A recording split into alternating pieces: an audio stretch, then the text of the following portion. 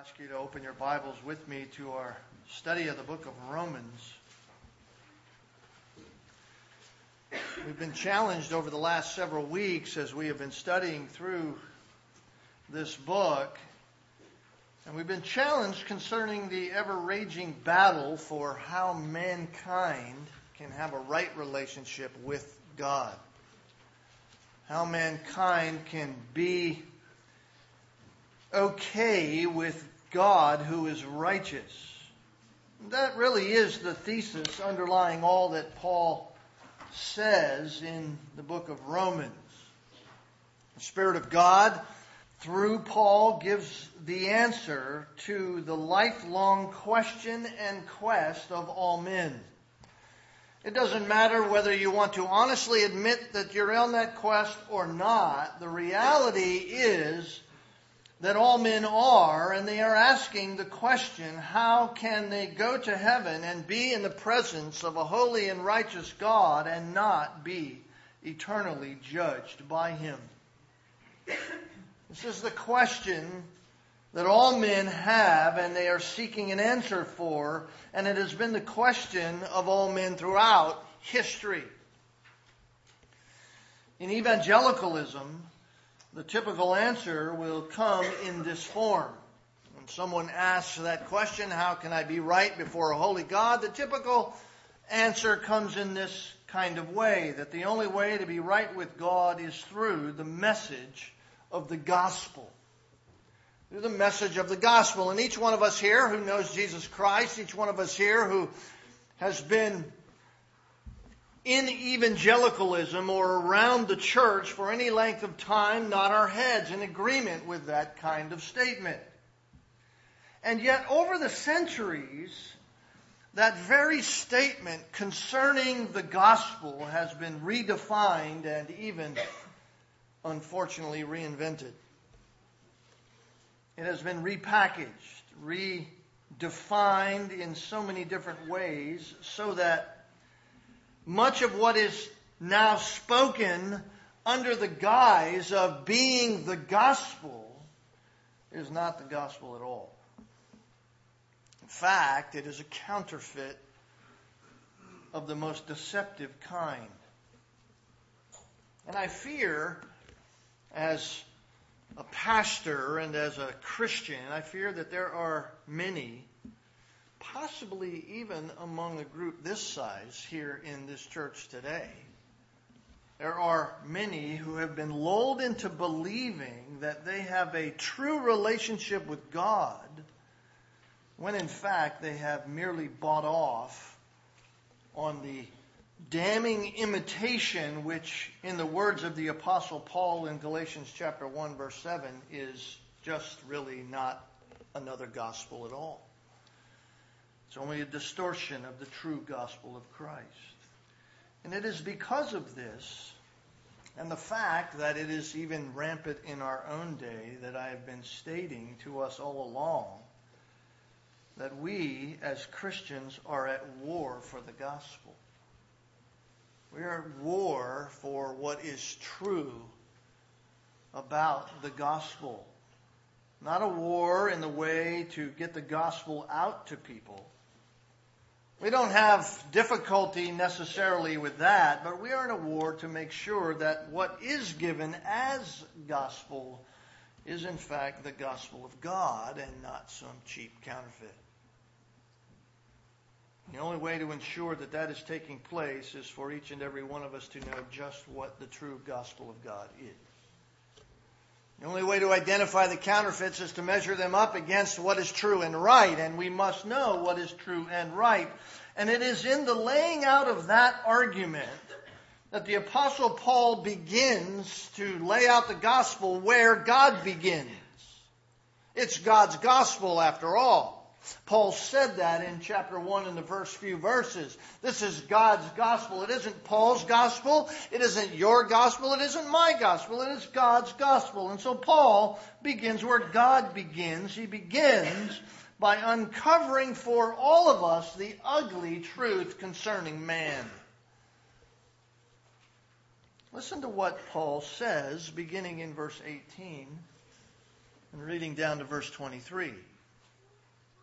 For the wrath of God is revealed from heaven against all ungodliness and unrighteousness of men who suppress the truth in unrighteousness, because that which is known about God is evident within them, because God made it evident to them. For since the creation of the world, His invisible attributes, His eternal power and divine nature have been clearly seen, being understood through what has been made, so that they are without excuse. For even though they knew God, they did not honor Him as God or give thanks. They became futile in their speculations, and their foolish heart was darkened. Professing to be wise, they became fools, and exchanged the glory of the incorruptible God for an image in the form of corruptible man, and of birds, four-footed animals, and crawling creatures. You see, when it comes to the gospel of God, we must begin with a correct understanding of mankind. If you want to confuse the gospel, if you want to uncover a counterfeit, then start right there. We have to have a correct understanding of mankind. And I need to say this as boldly as I can. If we as Christians refuse through our own ignorance or through our own outright rebellion against God, if we refuse to lock that presuppositional truth in our minds, if we refuse to think about the understanding of the true nature of man, then we will be confused at best when it comes to the gospel. When it comes to discerning the real gospel from the counterfeit that are all around us and permeated even in, sadly, evangelicalism today, our attempts to evangelize will be, if we don't have that locked in our minds, our attempts to evangelize will be continually man-centered rather than what they should be, and that is God-centered. When we try to tell other people about the gospel, we will start with man-centered thinking. And so we must understand that the foundational truth that Paul is laying clearly out for us in this text is this: all men stand confirmed in their guilt before a holy God, and therefore God's wrath upon them is justified. Let me say that again. All men, all of humanity, every single one of us before Christ who sits here today, all men stand confirmed in their guilt before God, and therefore God's wrath upon them is justified. This is a fundamental truth within Scripture that must not be passed over. It cannot be softened in any way. Why? Because the implications of that truth affect everything that you and I say and everything we do within Christianity, particularly when it comes to the evangelistic efforts that we are commanded to have before people. Listen, any attempt to reach man with the gospel of God that skips over or leaves out or softens in any kind of way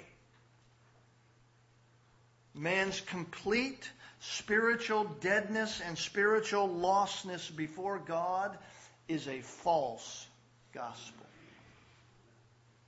If you're writing that down, I'll say it again for you. Any attempt to reach man with the gospel of God that skips over or leaves out or softens in any way man's complete spiritual deadness and spiritual lostness before God is a false gospel.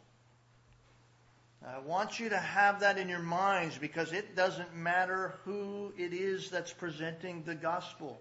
It doesn't matter what is behind it by way of tradition or by way of orthodoxy within evangelicalism. If it is man-centered in any way, it is not of God. Now, I don't know how any more clearly that can be said, except to quote the Apostle Paul in Galatians chapter 1. It doesn't matter who presents it. Here's how Paul said it. Even if an angel from heaven should preach to you a gospel contrary to that which we have preached to you, let him be accursed.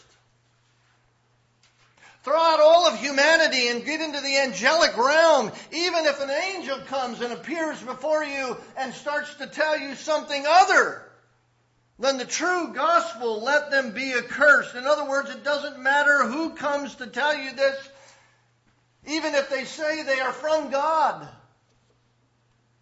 Even if their methods are seemingly true, and they deny the true gospel that we have taught you, which is according to God's gospel as God gave it in God's way. If that happens, Paul says we are to categorically reject it.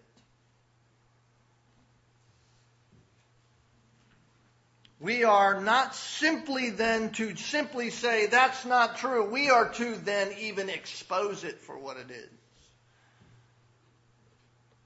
That's why Paul says that. Paul says they are anathema. They are delivered over to divine wrath. That's what anathema means. Delivered over to divine wrath. So Paul is very serious in his words. The eternity of souls are at stake here. When you're dealing with someone, when you're talking with someone and concerning the gospel, you need to think of it with that severity. You need to think of it with that reality. Their soul is at stake here. Their soul is at stake, and it's one thing for us to easily distinguish blatant error. That's easy enough. I mean, when it's blatant error, we can see that from 100 miles away, but it's more difficult to distinguish those things which look and sound like gospel but are not gospel. The only way to tell those things that are not gospel is to truly know the characteristics of the real gospel. Know God's gospel as He gave it and never detour from that track. That's exactly what Paul wants us to know as he begins. And he begins by providing us first with a correct view of man. That's where we're starting. This correct view of mankind. This really is, for all of us, a look back prior to salvation, but for some of us who aren't saved, a look at reality right now. This is who man is without Christ. This is where we must begin. It has to begin that way, because if you believe that man in some way, no matter how small, no matter how little, no matter how subtle, is inherently good, then you will in fact adjust the gospel to accommodate that reality. So Paul tells us that God is continually in a state of wrath against man. And the question we began to answer last Lord's Day was, is God's wrath against man justified? Is the wrath of God justified? We began to ask that question because some over the ages, and even some today, have leveled the claim that if God is a wrathful God, and if He is angry with all men, as the Scriptures say, then it's an unjustified wrath, because after all, man is truly inherently good. Man is good in his nature, and if God is holding man guilty, then He has kept something from man. He hasn't been fair with men. He hasn't done what He should have done, and his guilt, man's guilt, is not fair at all. So is God justified? Well, we began last Lord's Day to look at why God is justified in his wrath from Paul's words here in Romans chapter 1. And you remember that I gave us another biblical principle that we have to lock in our minds when we meditate upon this doctrine. And the principle is this: God, in his very nature and character, is absolutely and perfectly just. God, by his very nature and by his very character, is perfectly just, and therefore he never condemns unless condemnation is rightly deserved. You have to have that in your mind. You have to have that securely locked there in your mind as a reality and a principle concerning God. God is absolutely perfect in every way, and therefore his justice is perfectly righteous in every way, and therefore he never condemns unless condemnation is rightly deserved. It doesn't matter whether it's physical condemnation. It doesn't matter whether it's spiritual condemnation. No man is condemned by God unless they rightly deserve the wrath. You remember I shared with us the story of Achan in Joshua chapter 7. Achan and all who were knowledgeable of his sin were guilty before God. They were worthy of the wrath of God upon them, no matter how many excuses they wanted to make. And it is the same with all of us and all of humanity. All of humanity stands guilty before God, and all humanity are worthy of his wrath spiritually. And so Paul begins in verses 19 through 23 to give us 4 reasons why God is justified in his wrath. Verse 1 is the reality itself. God is wrathful against all men. Why? Because they suppress truth. And here are the reasons that his wrath is justified. And we began last week with just the first one, and I'll just reiterate it for us and then cover a few more this morning. Reason number 1 was divine exposure. Divine exposure. In other words, God has revealed himself. We might even say it this way: the invisibleness of God has been made visible to all men. Verses 19 and 20. Why is God wrathful? Why is the unrighteousness seen through the suppression of truth? What truth has men suppressed? This is it. The evidence of God. Because that which is known about God, verse 19, is evident within them. Well, how did that happen? God himself made it evident to them. God did that in the very reality of his creation. The very forming of you in the womb and the day you were born. The evidence of God's reality was there. Verse 20 says, since the creation of the world, those invisible attributes, his invisible attributes, what is that? His divine power, or divine nature and eternal power have been clearly seen. Well, how is that? Because they're understood through what was made. Just look around you. They scream of God. Look in the mirror. You scream of God. So that all men are without excuse. God is justified because of his divine revelation. There isn't a soul alive today or who has ever lived in history that can rightly and justifiably level the accusation before God that they do not know of him. No one. Not the person living on the most remote island in the world. No one. Why? Because God himself has revealed his invisibleness to every person through what he's made. David, the psalmist, in Psalm 19 says, all creation screams with a loud and clear voice for all humanity to hear that God is. That there is, in fact, a creator, and that he is eternally powerful and eternally divine. And just that one truth, just that reality ought to be enough to make all of creation realize their accountability to this divine one. Every man is guilty when they refuse to recognize God. Every man is personally guilty before a holy God, and therefore God is justified in his wrath. But Paul doesn't stop there. That's just step one. Paul gives 3 more reasons that prove God is justified in his wrath. And all these reasons begin to show the result of that rejection. The outcome of that reality of God's divine invisibleness being visible and man suppressing it in his own unrighteousness. Here's the results that begin to be seen. Reason number 1 was divine exposure. Reason number 2 is this: man has denounced God. Man has denounced God. God's wrath is justified because man denounces him. Notice verse 21. For even though they knew God. You see, that's a declaration of reality again. All men know God. You cannot escape that reality. You can only deny that reality, but you cannot escape that reality. All men know God, and even though they knew God, they did not honor him as God or give thanks. See, this, folks, is a fundamental sin of all mankind.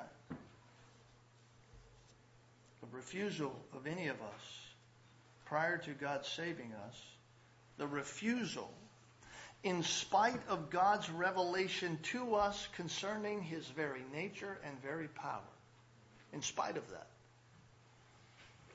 man continues to willfully refuse to give God the acknowledgement and give God the praise that is rightfully due to God.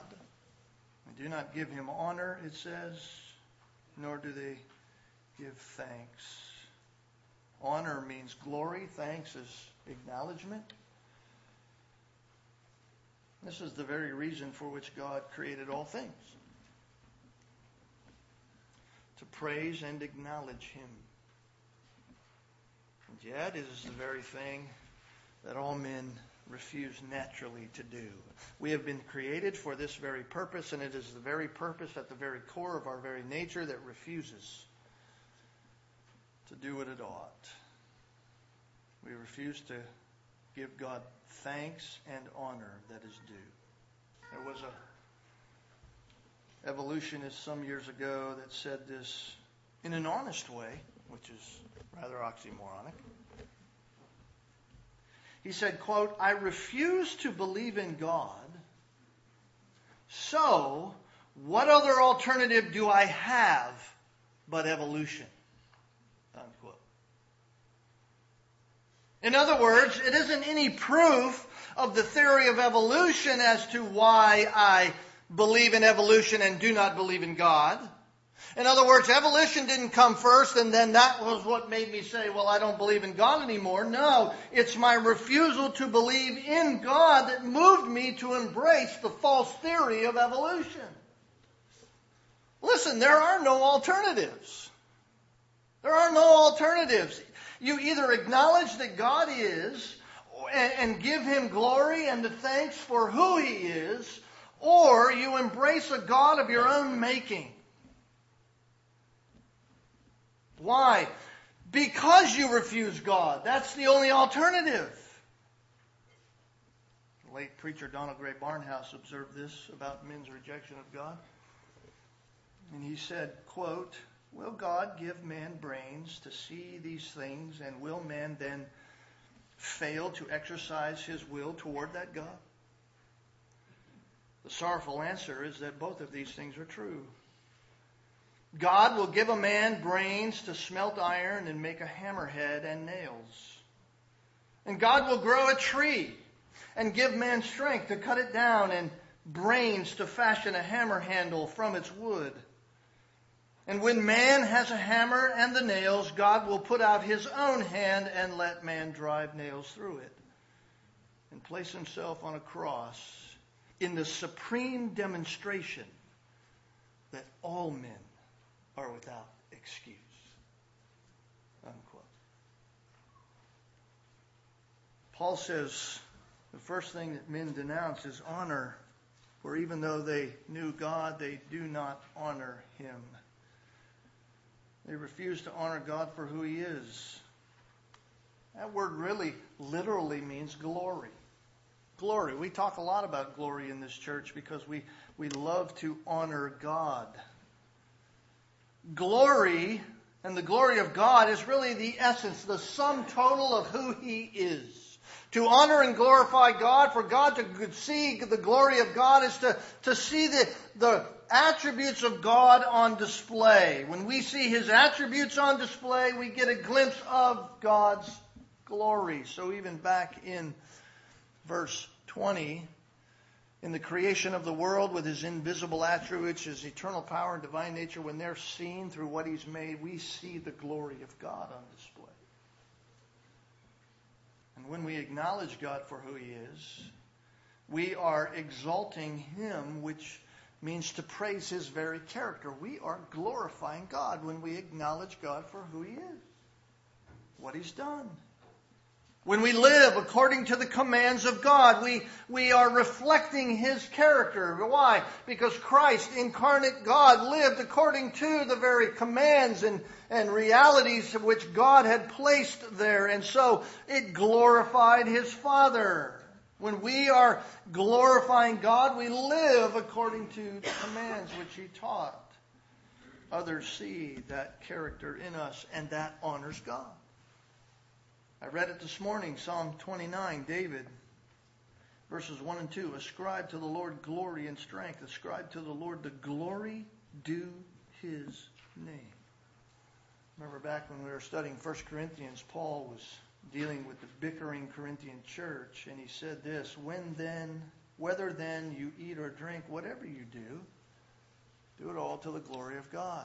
1 Corinthians 10:31, right? It doesn't matter what you do. It doesn't matter what you're doing. Do it to the glory of God. Do it to the honor and reflection of the very character and nature of God. That doesn't matter if you're eating a peanut butter and jelly sandwich, something so mundane, so nonsensical in one sense. Doing it to the honor and glory of God. That reality has been understood through the whole history of the church. We live to the glory of God. Even the divines who put together the Westminster Catechism said, what is the chief end of man? That's the number one question. What is the chief end of man? In other words, why were you created? What's the purpose of you on this earth? And the answer is simply given. The chief end of man is to glorify God and enjoy Him forever. Why would those who put the catechism together come to that conclusion?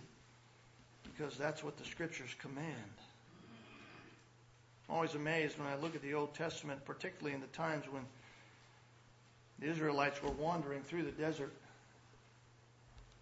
Especially in Leviticus, the book of holiness, when God continually displays His holiness through various ways and means. Moses is leading the people. His brother Aaron is there, the priest. And Aaron's sons are serving in the temple, and they serve in a way that God had not commanded them. They do something in which God's name wasn't going to be honored. God's name wouldn't be glorified by their actions. And so God sends fire from the temple and consumes them right there. I'm always amazed at Moses' response to his brother after his nephews were killed by God. Moses said this in Leviticus 10, verse 3. It is what the Lord spoke, saying, by those who come near me, I will be treated as holy, and before all the people, I will be honored. I've done a lot of funerals. I've seen a lot of people who have lost loved ones, and I've never heard someone say something like that when they see their own nephew consumed by God. It is as the Lord spoke. 1 Chronicles 16, I read it last week. I think it's profitable to hear it again. David declares, beginning in verse 24, tell of His glory among the nations, His wonderful deeds among all the peoples. For great is the Lord and greatly to be praised. He also is to be feared above all gods. Why? Why are we to fear God above all gods? Well, at the very base level is this. For all the gods of the people are idols, but the Lord made the heaven. You see, all the other idols of the world, all the other man-made gods are worthless things. They do nothing, they hear nothing, they say nothing, they can help no one. And yet God, the Lord our God, made the heavens. He made all that we see. He made himself known. His invisibleness is clearly seen. So ascribe to the Lord glory to his name. So for man to refuse to give God glory, to honor him as he is due, is the ultimate affront to God. And so God is justified in his wrath. We have been created in his image. We have been created as an offspring, and it is our purpose to bring him glory. Yet Paul says all men have denounced this. They've denounced to give him glory. They do not honor him as God. And tragically, it does not stop there. As if that wasn't enough, as if that shouldn't have us just frightened beyond measure right before a holy God and asking for mercy. Men not only denounce God's glory, but they also refuse to thank him. They don't honor him as God or give thanks. You see, man's refusal to acknowledge the character of God is shown to be worse by an ungrateful heart. Men refuse to give glory of God, and so the outcome of that is unthankfulness. Even though the book of Acts tells us that God is the giver of all things, especially every good thing, tells us he makes the rain fall on the just and the unjust. And yet, even in the mundane things of life, as if rain falls out of the sky in its own means, natural man, left to his own sinful nature, is nothing but ungrateful to God for his gift. Why? Because he fails to acknowledge that God is. If you're going to have faith, you must first believe that God is, Hebrews 11 says. Because man refuses to believe that God is, he's ungrateful about all things. So I hope you see the spiraling effect. One is the natural outcome of the other. Unthankfulness, think about your own life. Unthankfulness is an expression of godless thinking. Next time you're unthankful for something that God has allowed in your life and even provided in a direct way in your life, and you're just unthankful for that, remember, unthankfulness is the expression of godless thinking. So Paul says the spiral downward just keeps going farther and farther. Those who cease to glorify God cease to thank him. In other words, that's their new state of being. They are foolish. Foolish in their thinking, and they become even more spiritually darkened and further enslaved to sin. You see that? Or even though they knew God, they didn't honor him as God or give thanks, but they became futile in their speculations. That's their thinkings, their thoughts, their reasonings. They're worthless in their reasonings, and their foolish heart is darkened. You see, nothing can be worse. Nothing is getting better. Nothing's worse than to reject the only reality there is. Nothing's worse than that. The only thing that gives any kind of meaning to life at all, the only thing that brings any purpose at all, the only thing through which we can have any understanding is God. To refuse God and have his truth guide your life, the only result is an absolute inability to think clearly, to reason clearly about anything. Why? Because without God, nothing has meaning.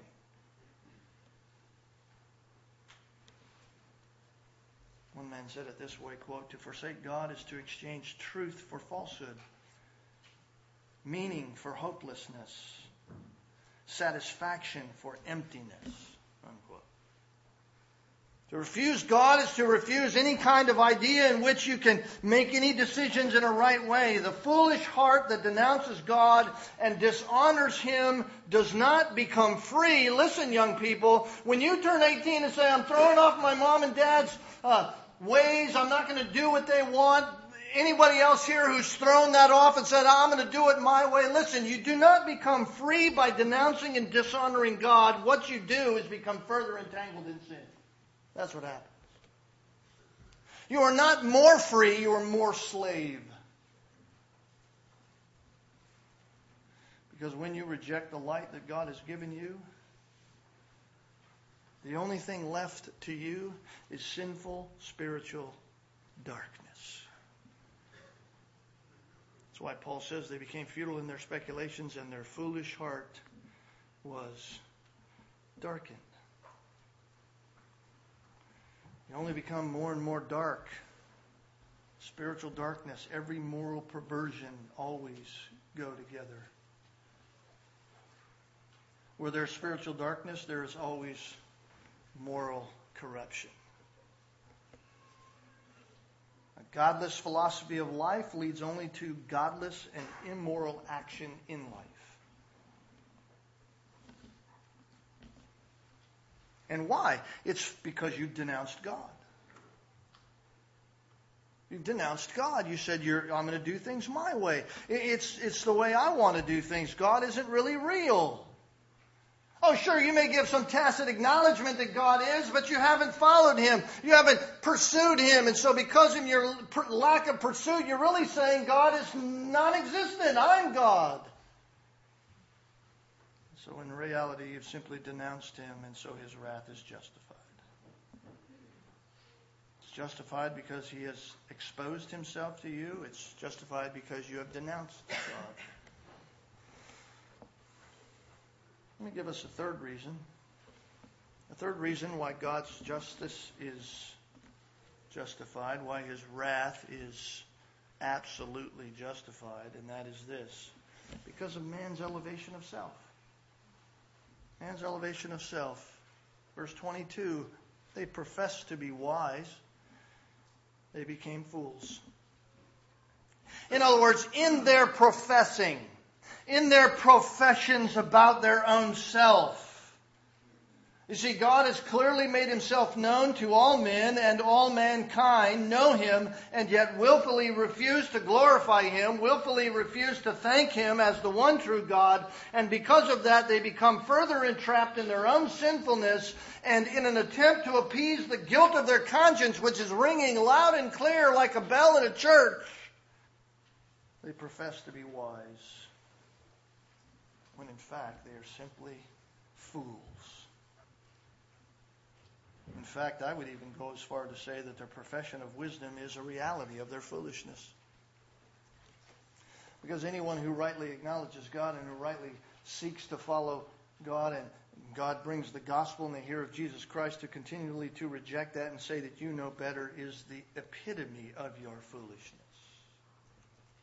Even though you say you're wise. King David said in Psalm 14, the fool says in his heart, there is no God.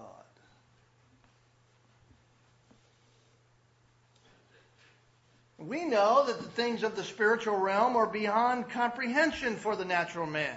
2 Corinthians 2:14, the natural man doesn't understand the things of God. He cannot understand them. God has to open his eyes, and yet the general revelation, the invisible attributes of God are clearly seen. And yet, even though man professes to know all wisdom, he is a fool. Even though man in his perceived wisdom spews out philosophies concerning all kinds of things, especially concerning how he came about and the origins of man and the purpose for why we exist, even though humanity speaks of lofty things about our destiny and where we're headed for life and the meaning of the universe in which we live, even though all of that, and they sound erudite, the reality is they're just fools. Fools. They have no true understanding at all, and yet, here's the sad reality, many of those who say those things and who believe those things are professing believers. And many who have received it and begin to believe it are believers. Gifted and articulate unbelievers have been for so long spewing out lies about how the universe came into existence. They have flooded books with scientific theories that even some who are truly saved are being duped by it, believing the lies of which fly under the guise of what is known as theistic evolution or progressive creationism. Those are just titles of foolishness. Those are just big words that say God may have started it all, but then he left it alone so it could evolve on its own. Listen, not only are those theories a compromise of scientific integrity, I mean, if you want to just get at a base level, even on a scientific level with scientific integrity, those are a counterfeit of all of that and a compromise to all of that. But even more importantly than that, they are disastrous compromises of what God's revealed word says. And people yet all over the globe are accommodating the intellectual foolishness of the world. You say, how so? Because they subtly and outright accept the words of worldly answers rather than resting on the unchanged, undiluted truth of what God says. They have changed what speaks to them with authority. Listen, the world thinks itself to be wise. They have elevated themselves as if they are wise. They have professed to be wise, but in reality they are fools. Why? Because their speculations, their futile reasonings cannot and will not ever replace the revelation of God that they reject. Their reasonings, their outcomes, their foolish calculations and all of these kinds of things never will replace what God has already shown them to be true and right. The greatest fool in the world is a person who exchanges God's wisdom for that which leads to life, to man's wisdom, which only leads to further darkness and eternal damnation. That's the greatest fool. Is the wrath of God justified? Can any man realistically level a complaint against God for his wrath upon them? The only answer the Scripture gives us is absolutely not. God has made himself known to all men. And all men have willfully denounced God. And they have refused to give him the honor and thanks that is due his name. And because they have refused to acknowledge God as who he is and give him the glory and honor and thanks that is due his name, man appeases his only guilty conscience by making grand claims about where he came from and about how he got here in this existence. And he claims to have all the wisdom when in reality he's just a fool. By the way, you may not know this, but the word for fool in the original language is morino.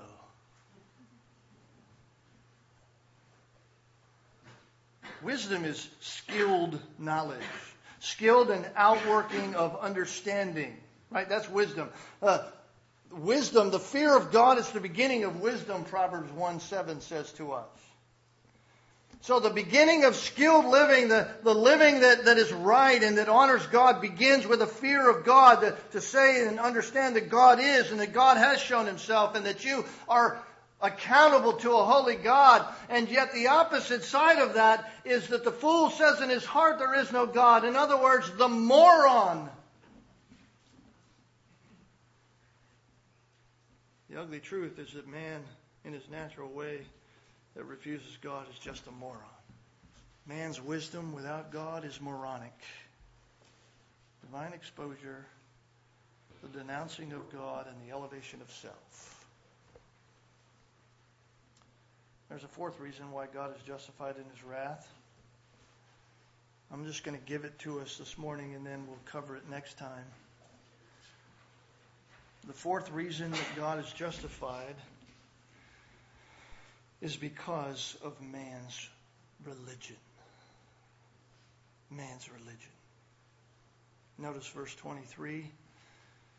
They exchanged the glory of the incorruptible God for an image in the form of corruptible man and of birds, four-footed animals, and crawling creatures. The inevitable outcome of rejecting God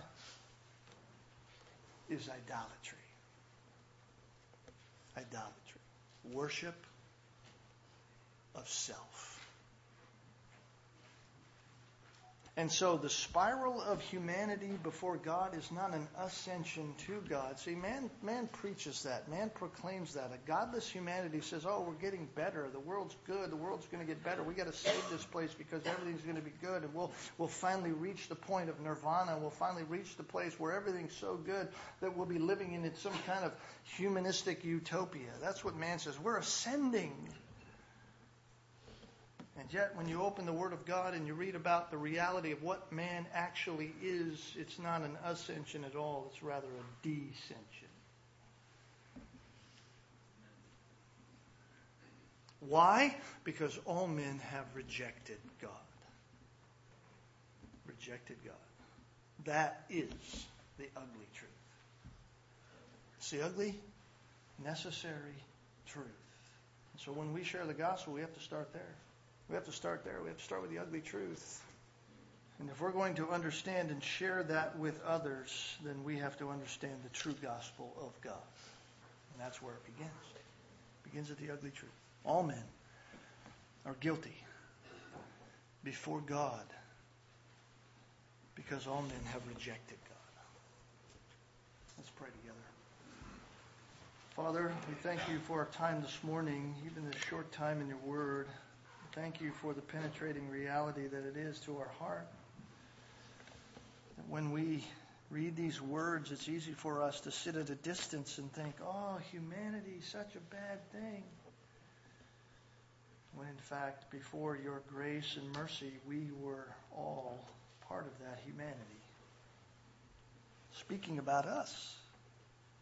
This isn't some distant people. This is us. And were it not for grace, we'd be doing the same thing. We wouldn't be here. And yet, by your grace, chosen to save, you've shined mercy upon many.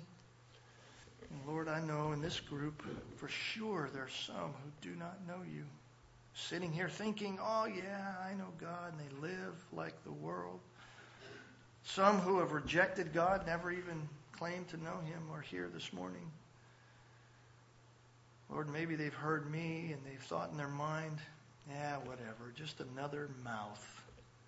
Just another religious word. Lord, we pray. Pray that they would have their eyes opened. That you would, in fact, arrest their very heart. That you would draw them to yourself.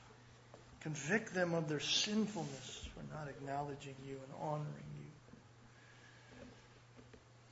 Cause them to see their sin before you as an affront to who you are. Lord, open their ears to the gospel of Jesus Christ, that only in him is there salvation. There's no way, any other way. And Lord, may this day be a day where they no longer reject you, but by your grace are caused to embrace you. Thank you for saving those here who genuinely know Christ. Thank you for the faithfulness of you to us, that we might in turn be faithful to you. Help us to glorify your name, honor you in all that we do and say. All God's people said, amen.